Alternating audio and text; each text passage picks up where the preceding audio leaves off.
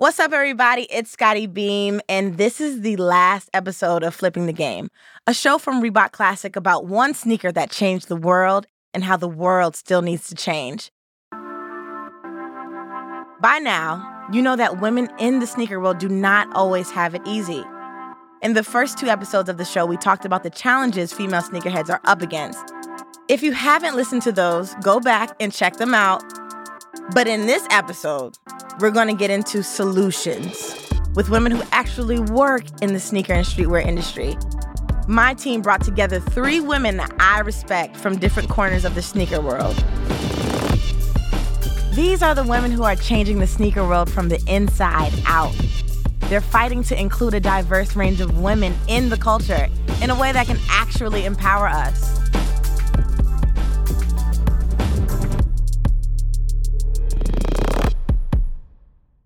So, let's start with our first guest, Sophia Chang.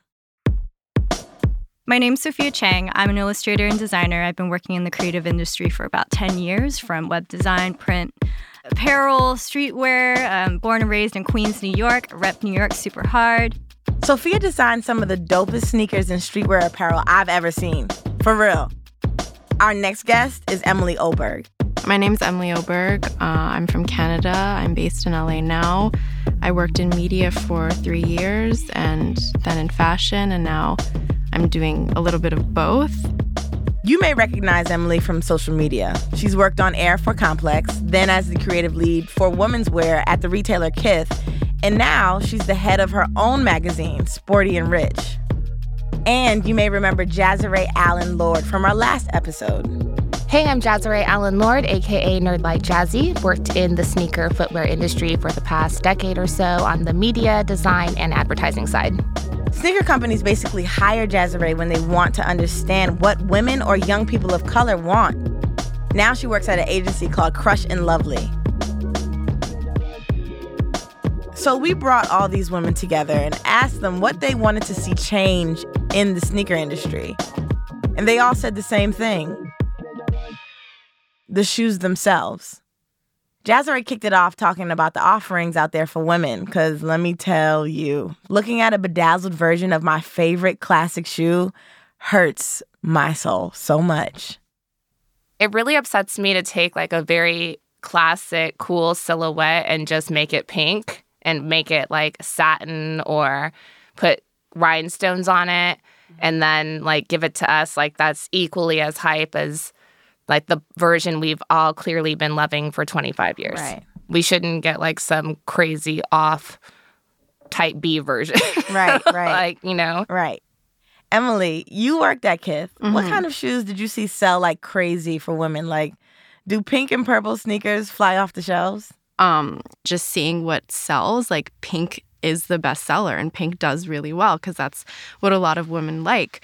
But yeah, I think that a lot of brands are just, it's either just men being like, oh yeah, just like throw some glitter metallic and that's what girls want. And I don't think that's very fair.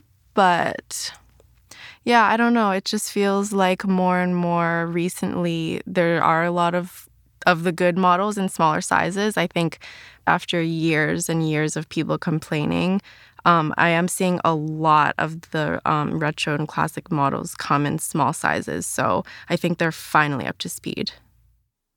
Yeah, I hate pink and purple. Same. And there are some deep pinks that I'll ride with, okay? But not all the pinks. But let's talk about the streetwear clothes. It just doesn't work for me. You know, women wear the same thing as men, but maybe a different cut. A lot of these clothes just aren't cut for a woman's body shape, especially mine. Sophia, why do you think that's happening? I'll tell you why. Because a lot of times within the space of streetwear, like a lot of times men's brands, they might break into the women's space and they end up having that same male designer design the women's clothes. That's why we wear certain sweatpants and certain tights and we're like, why is this cinching in the areas that it shouldn't be? Yeah. I mean, real talk though, like we know. Or like, why is the waistband like 18 inches? Right. Right. And why is this? It's off in a lot of areas. It's obvious. It reflects on the brand. But if we are actually able to be able to peek behind the curtain to see who's actually in charge, we get why. Yeah, but like let's be real for a second. The design teams that are making shoes for women are mostly men. We need more women designers, period. They need to be in those design teams in the room making decisions about products for us. I think some people would say, oh, but there are women in streetwear. Just look at the ad campaigns with all these women in them. That's not the same at all. Not even close. Right, Jazzy? Yeah, and that like one actionable step I think that we could take is like providing more active role models in different roles and positions at the brand agencies, like not just being the model or the influencer or showing young women coming up behind us these vast opportunities in the workforce that they can participate in to actually make change. Like the seat that I sit in today is that table. It took me 12 years to get here, and I started writing articles for $5 each about sneakers, and like it's that being in it that long and like being connected to the community that long and putting my money where my mouth was and finding women to like follow and finding other women to mentor me and finding men to mentor me and working, constantly elevating, right? So like find two girls that can kick along with you every day, that can like learn from you, and they're 16 to 18, and like guide them through the space. Like I have 10 young women behind me that work with me on like just BS jobs because they want to know what it's like to work in the space. Right. Basically lift as you climb. Exactly. Yeah. No one gets left behind. Right. And I feel like so many young girls these days, you just want to look cute. The more we can educate, the more we can be those role models. And people aren't getting a seat at the table for their talent and their identity rather than, a more vain, superficial version of that. So your social media following, what is your reach? And it's literally a picture, a name, the number of followers that they have, and their title. And sometimes they'll literally just say socialite or influencer. If you're Tastemaker, trendsetter, thought leader, consultant, vegan, or it's just vegan. Like random stuff like this. If your Instagram profile says influencer or your diet, it's just a little too much. Unless your whole page is about it, right? But I mean that the whole influencer thing's like we can dive into it too. I don't know, because today's world is so saturated. Like when I started, like I followed Sophia and the Melodies and the Vashtis heavy. Like these girls were like my spirit animal. I was just trying to figure out like how are these girls like moving in the space? What are they doing? Like elevating, and just it was the same as like shopping for size 6 shoes back then, where it was like a hunt. Like I would like hunt girls down, and like look at people's websites and find out who produced what event and who was the designer on this. And it was like, if you were a collector, that's what you did. But today's world, everybody's a sneakerhead. The brands are constantly like choosing this girl and like putting that girl in sneakers instead of finding the girl who's actually doing that thing that they want to be. Honestly, if they gave 5 kids in Brooklyn and Harlem and Uptown a sneaker, and like those kids can design. They are very talented, but they don't have financial resources. They don't have degrees, and they're not respected enough to be sitting at the table to make those changes. Absolutely. Okay. So, Emily, you're big on social media, but you also know the sneaker industry. How can the streetwear world reach more women? Yeah, I mean, I think definitely hiring women helps, especially if you're creating things for women. And I guess just looking to see what more women think, and they don't even have to be influencers or have a following.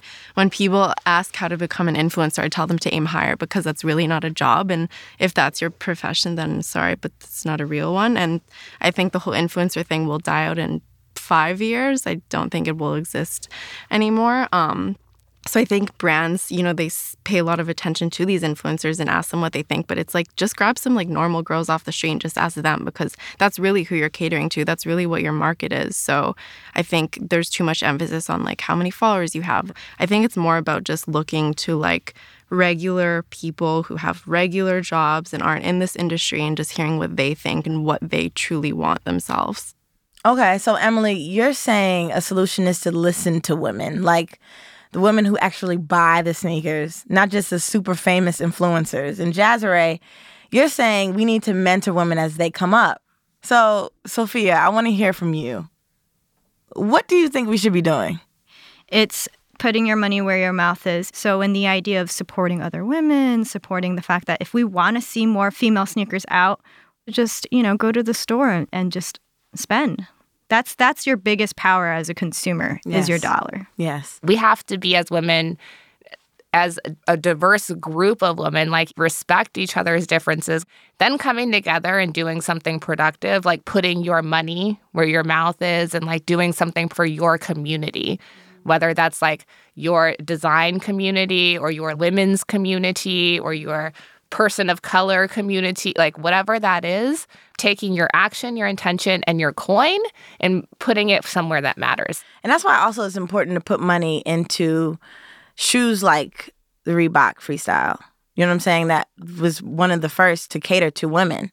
I've always loved the Freestyle. Like, I think it's like celebrating these silhouettes, right? And, like, what they mean and what, like, how important these moments are for the culture. Mm-hmm. It helps you to be able to come together. Like, saying that women are speaking up now, like, I feel like we've been speaking up for a very long time, but nobody was listening and nobody was coming together. And that's the difference now, is women are, like, taking action as opposed to just, like, speaking up. Mm-hmm. Do you mean speaking up and taking action like in this moment of Me Too? Exactly. They didn't care before the time was up. Now time's up and everybody's like, oh shit, we have to make a move. We have to make sure that everybody knows that we like women, that we're not against them. Mm-hmm. Like, they don't want to be a victim of an Oscar moment. Yeah. Emily, what do you make of this? Do you think what's going on with Me Too and what's happening in the larger culture is impacting streetwear or sneakers? Are they connected? I think that more than ever, because women are speaking out and are taking advantage of the voice that they have, people are actually listening, which is nice. And I think because we are at such a time where, we're kind of desperate, people are hearing them out. And I think it's good. I think that when women have been speaking out lately, it's not taken lightly, and it's actually become like a huge deal than it would have been in the past because of what is going on. And I think that even in the streetwear world, men are listening because maybe they're afraid of seeming sexist. Maybe they want to actually try to not be sexist anymore. But I think that they are listening more and more, and that as they see the world changing, they're also trying to change themselves. And that's the hopeful thing, that people realize something needs to change, that we're creating a new era and the old way of doing things is not going to fly anymore. The sneaker game is finally waking up to realize that women aren't just one type of person. Some of us are into a pink glittery slide, and some of us want the same dope releases that men get, with available sizes for us. We just don't want to be an afterthought. Things aren't perfect right now, but from hosting Flipping the Game, I've learned we're making progress. And here are some necessary tools to make sure the future stays female. 1, we can lift as we climb. We can use whatever power we've earned to lift each other up and bring more women behind us as we get into rooms where women haven't been before. 2, we can vote with our wallets. When a company really puts women first, we can make sure they know they got it right. And 3, we can also listen to each other. As women, we can support our sisters by really hearing what they've experienced and using that to inform how we take action. Because when we are together, we are powerful. And that's how you change not only the sneaker game, but the world. Flipping the Game is a podcast created by Reebok Classic and Gimlet Creative. To continue the conversation, follow Reebok Classic on Facebook, Twitter, and Instagram. This episode was produced by Julia Botero, Jorge Estrada, Abby Ruzicka, and me, Scotty Beam. Editing by Rachel Ward and Devin Taylor. Catherine Anderson and Zach Schmick mixed this episode. Music by Track Girl and Haley Shaw. You can find more info on the show at flippingthegamepodcast.com. I'm Scotty Beam. You can find me on Twitter and Instagram at Scotty Beam. All one word. Thank you for listening.